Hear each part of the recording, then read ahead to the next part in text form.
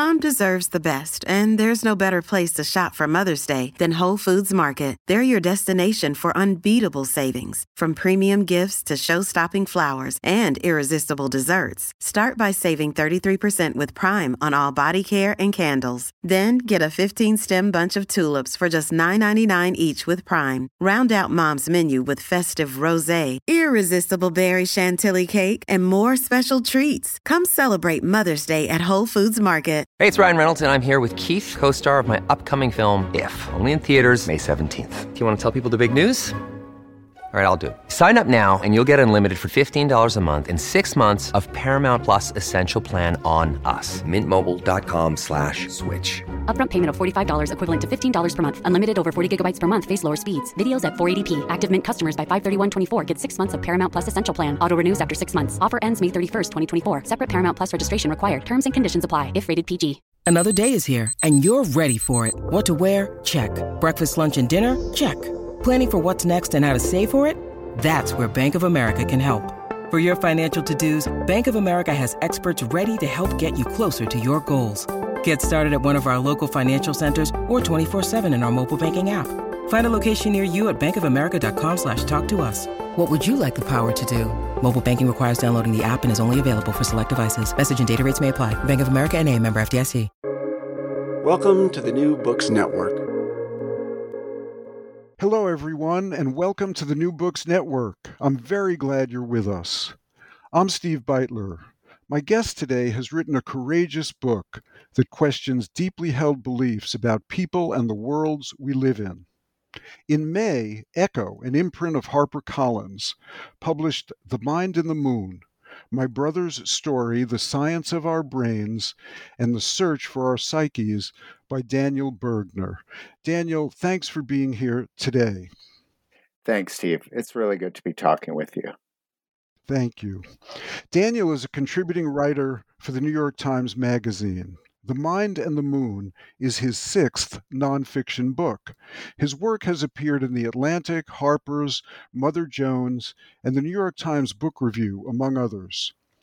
When Daniel's younger brother Bob was diagnosed as bipolar and put on a locked ward in the 1980s, psychiatry seemed on the brink of a revolution in therapy.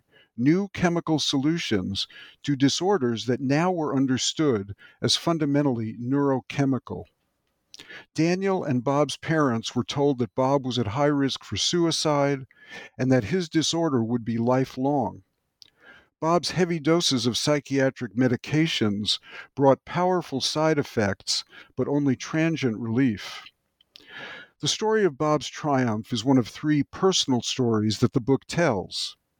We get to know Carolyn, who lives with the hallucinations of psychosis, and David, an attorney who is engulfed by anxiety and depression.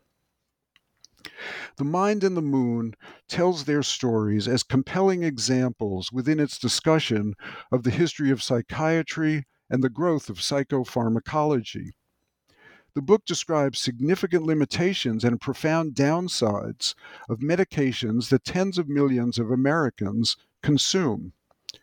It raises fundamental questions about how little we understand when it comes to how minds function and malfunction. The book is a humane exploration of difficult questions of selfhood and identity.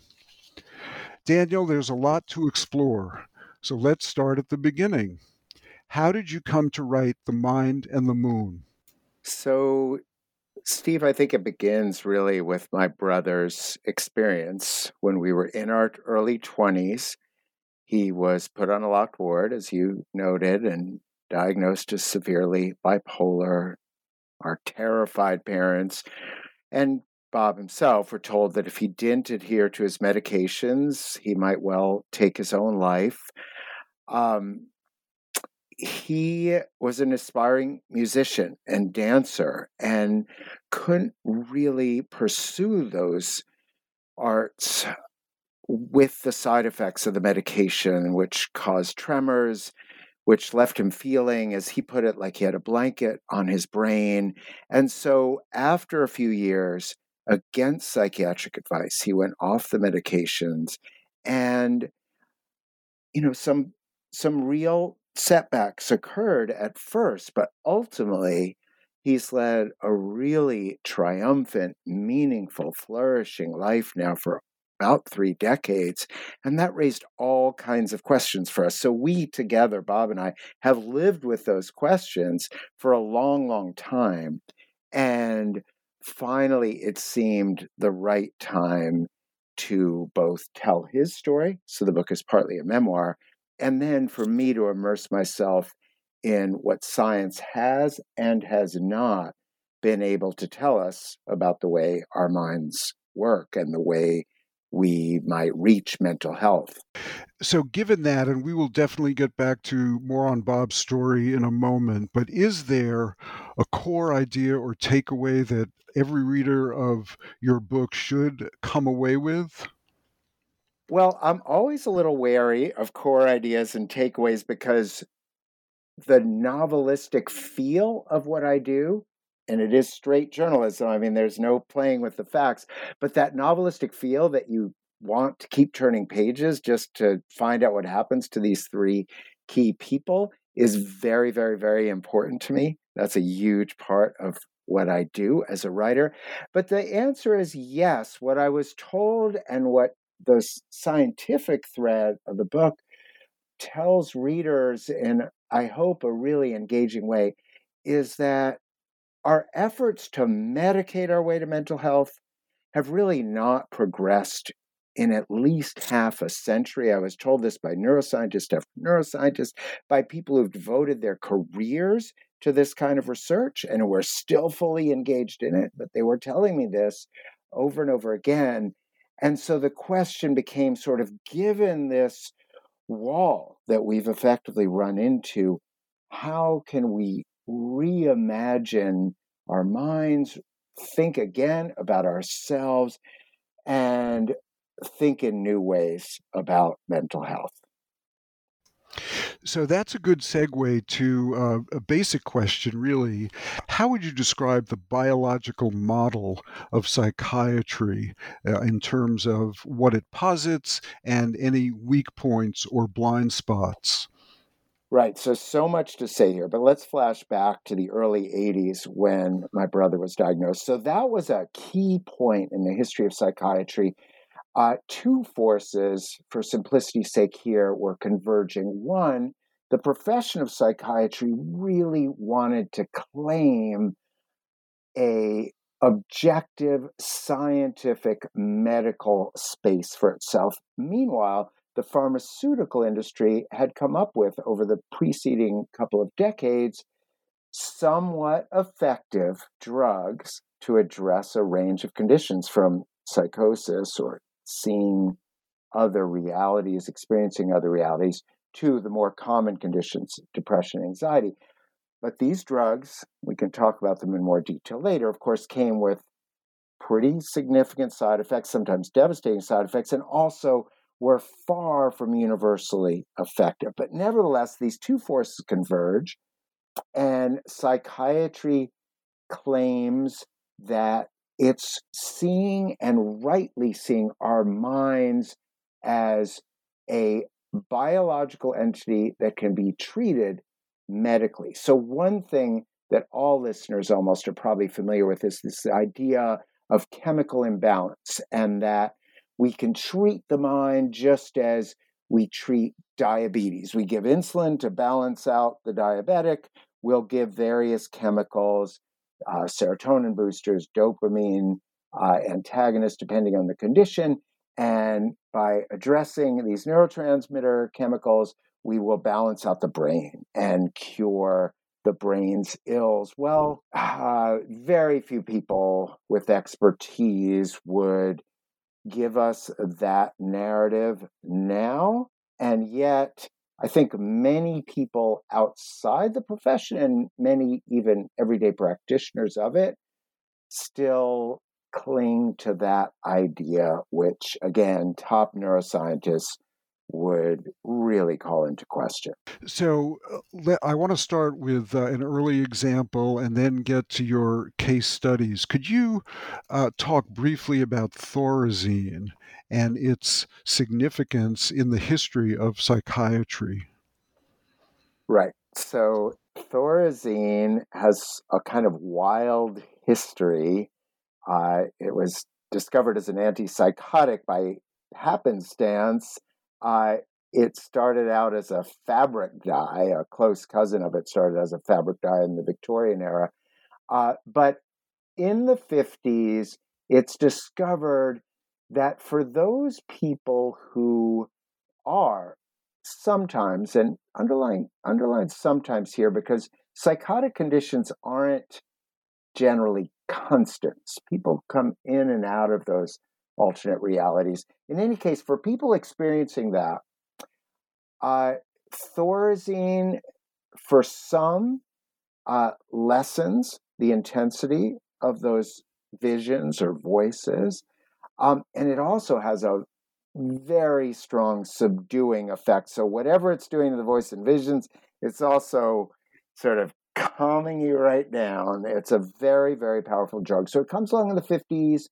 It allows for a great deal of hope. It seems at first a panacea for a condition that hasn't been treatable at all. So much so that move forward to the early 60s. And largely because of Thorazine's effect, President Kennedy announces that not only will American science take us to the moon, but American science is going to provide us with he calls it access to the remote reaches of the mind and access to cures, chemical cures for our psychiatric ills. It's a tremendously optimistic moment and set of speeches that he gives around this. It's why I call the book The Mind and the Moon, because in the end, of course, we got to the moon quite readily. I think the mind still eludes us. So with that background, could you introduce us to Bob, Carolyn, and David in a little bit more detail? Sure. So, my brother, as I said, ambitious young artist, did experience a break with reality. He would deeply question the diagnosis to this day, but there's no question, we have the hospital records, a kind of break with our shared reality, told he might take his own life if he didn't adhere to serious medications, went off, and not to give the whole story away, but does wind up again on another psychiatric ward, is homeless for a while. This was a very dramatic and sometimes dark journey, but it leads to this really triumphant, affirming place and to all these questions the book asks. Caroline, just a spectacular person. I'm so grateful to have met and spend much of the last few years with, but she was experiencing from early childhood the hallucinations, the voices of psychosis, voices telling her to harm herself, often to harm others, voices of deep fear. So all the things we hear about that make us really, to say concerned is an understatement. Often we're as a society, kind of in terror of such people. She was heavily medicated with an array of antipsychotic drugs. They did very little for her, except make her gain tremendous amounts of weight, make her body really feel out of control. I mean, the tremors is the least of it. Your body's sometimes almost quaking as a side effect. So really, it was almost unbearable. And she finds this route to, without medication, recast her voices. It's not easy at all, but it leads her to reimagine the way we think about some of the most significant psychiatric conditions that we know of. And it really led me to rethink our minds, rethink who we are. I mean, being around Caroline was a truly rearranging journey for me. And then lastly, David, who's a very accomplished civil rights lawyer. He's argued in front of the Supreme Court, the height of litigator's life, is beset by a much more common set of conditions, by depression and anxiety, goes on medication against a therapist's advice, then tries to wean himself off and runs into some of the problems that are only recently gaining attention. Drug companies don't like to talk about this. And the problems are that withdrawal symptoms become significant for a certain percentage of people who are on these drugs, SSRIs, anti-anxiety medications, that we're told are relatively benign, but turns out aren't so much so. So these are three people whose stories ask us to rethink in profound ways. I want to change gears a little bit with my next question. Given your description of the effects of these medications, are there parallels that you see between how psychiatric treatments have been portrayed and how opioids have been presented and represented to clinicians and patients? Right. So the quick answer is yes, but I do want to be careful. I'm not anti-psychiatry. And I also want to emphasize, I'm not here to preach to people who are on psychiatric medications and for whom those medications really have helped. I'm not here to preach, free yourself, liberate yourself from psychotropic medication. That would be arrogant of me, ridiculously romantic of me, and absolutely misplaced on my part. That said, sure, if you think about the way opioids were marketed, if you think about the way the pain narrative was told, as if it was perhaps far more ubiquitous and needed far more treatment, medical pill treatment, than it actually did.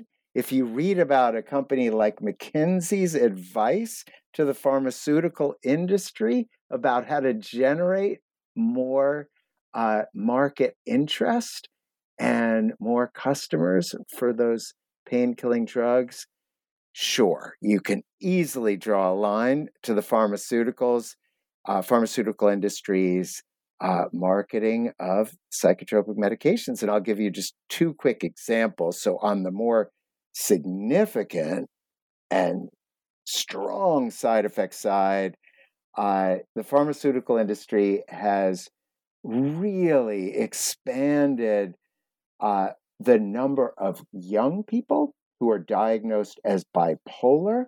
I mean, this is easily tracked. There's a paper trail on this and a paper trail of payments to really prominent, influential psychiatrists on that. Equally, somewhat comically and entertainingly, I suppose, I write about the various ways the pharmaceutical companies have marketed antidepressants, and that ranges all the way to hiring Salvador Dali to create elaborate exhibits at psychiatry conferences showing how magical, in an almost surreal way, that SSRIs would work upon a depressed psyche. So yeah, no end to the investment and invention that the industry has employed in marketing its drugs. How would you define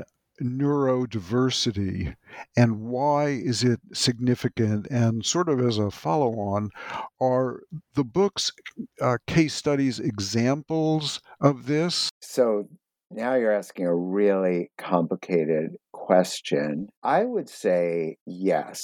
And the only reason I'm being careful is, again, I think there's the possibility of romanticizing states that can be really, really painful and that can cause lots of suffering to the person. And as I mentioned, I know well the terror and suffering that families can feel. But I would say there's a case to be made for widening the way we see the human mind.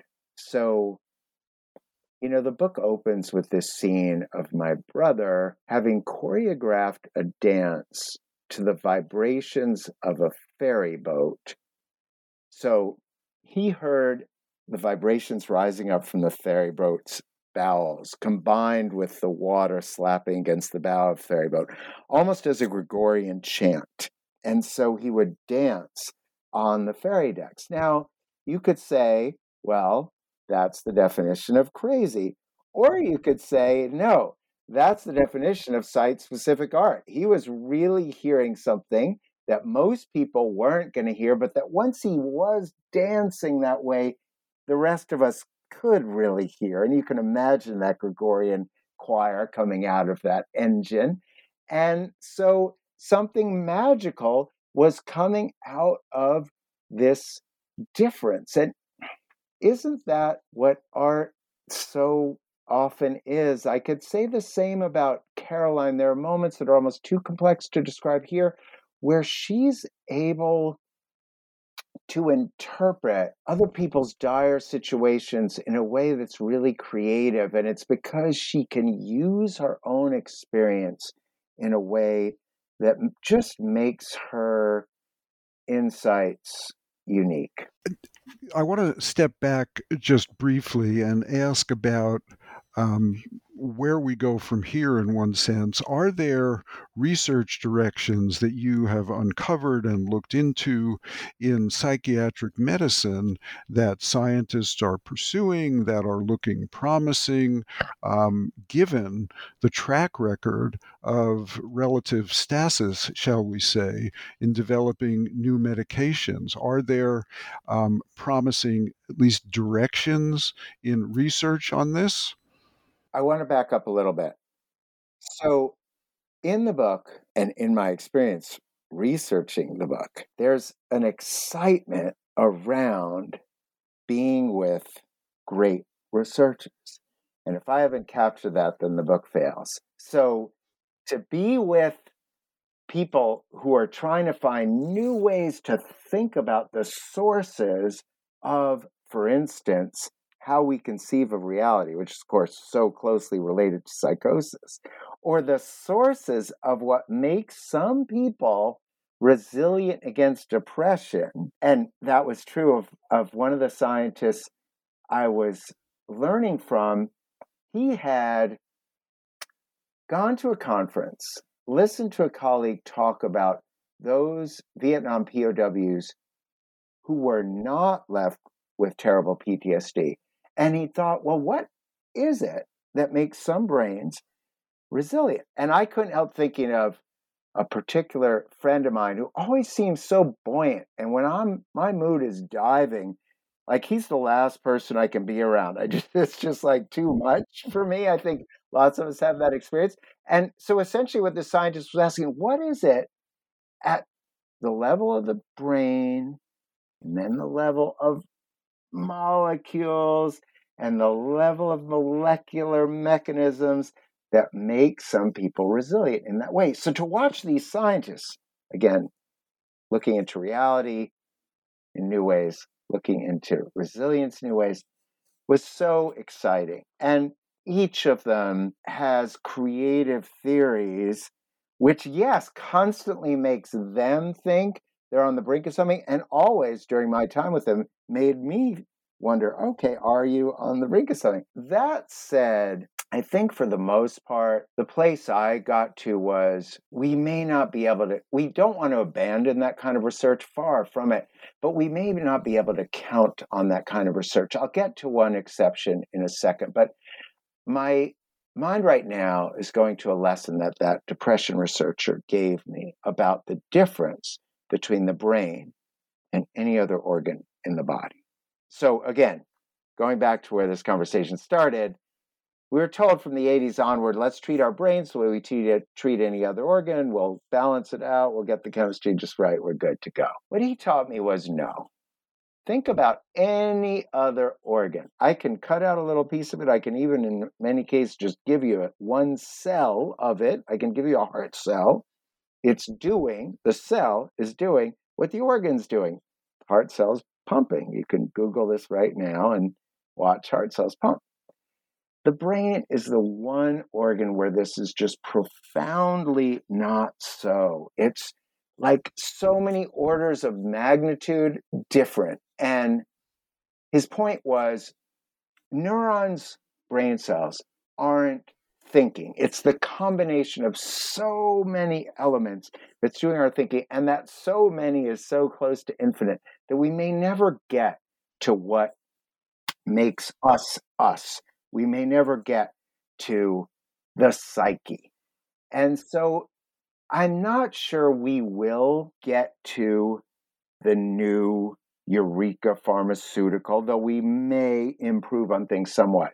Now, if I may just take another minute on this, I do want to touch on the promise of psychedelics. So on the one hand, I think they've been very overhyped, as all the drugs previous, going back to Thorazine, have been, including by the newspaper I write for, the New York Times. But there is some pretty good evidence that if you combine the psychedelics with extensive therapy of a very particular type, and I've read the therapeutic manuals, and they're very specific about leading the subject to a sense of oneness, sense of connection to the larger universe, a sense of one's place in something much bigger. Kind of for shorthand now, just an Eastern religious approach. That combination can really have effect, and that really intrigues me. That led me toward the end of the book to go to some spiritual places that I hadn't expected to go, but that have always been important to me, that are important to Caroline, are important to my brother, and I think do point to some possibilities that may make some of my more atheistic journalistic friends a little uncomfortable, but I think are really important to talk about when we're talking about the psyche. In addition to Bob, Caroline, and David, and the scientists, there are some other fascinating people in your book. Could you tell our listeners about Chaku? I'd love to. So I learned so much about Chaku. Came here from southern India with his immigrant parents when he was quite young. Moved to Rochester, which was having its own sort of racial explosions at the time, faced some real harsh discrimination. And possibly with that as a factor, began hearing voices, began experiencing the deep and uncontrolled fears that psychiatry would label paranoia, tried to take his own life as a teen, wound up, strapped down on a hospital bed. And I should say, as an important aside here, there's a fair amount of evidence that people in marginalized populations, particularly those who suffer a lot of discrimination, are much more prone to psychosis than others. There's some really stark data out of the UK that immigrant populations there, particularly immigrants of color, suffer psychosis in the range of those diagnoses at a rate as much as 9-to-1 beyond the dominant white population. So with that in mind, Chaku goes on his own journey. His parents were wary of going the medical route. And he comes to a place through various spiritual pursuits, praying multiple times a day, studying Hindu texts, comes to a place where his voices have not disappeared by any means, but he lives with them and learns from them. This is something I think mainstream psychiatry would be incredulous to the point of dismissive about, but learns from them, incorporates them. And when I asked if there were the perfect no side effect medication, would you take it? His answer is no. This is by now too important to who I am and too important to the way I, Chaku, can relate to other people, too important to the way I intuit the isolation, the pain that other people feel. So he's just a wonderful person. He told me this great little parable about see if I can get this right. A traveler to a foreign land arrives, sees a peacock, has never seen one before, and thinks, oh my gosh, this is a genetic freak. I better help it out. Cuts off all the feathers and trims the beak and paints the bird a duller, darker, grayer color, and feels very proud and thinks, wow, now you look much more like a normal guinea fowl. You'll do much better, while all these gorgeous feathers are, gone at the bird's feet. And Chaku learned that parable when he was coming to terms with who he is. And I've always taken that as an important bit of wisdom. At one point in the book, your brother Bob said that he wished someone would have met him under the table. Could you talk about what he meant by that? Sure, and I'm glad you're asking because I'd forgotten. I'd love to talk about my trip to Israel, a country that's more receptive than we are here in the United States to experimental approaches. So in Israel, I learned from a psychiatrist who'd once been very mainstream, conventional, and run a mainstream locked psychiatric ward for decades, but who had started a much more unconventional mode of treatment. And he, Pesach Lichtenberg, taught me a rabbinic parable. And in short, I'm not going to do it justice. It goes like this.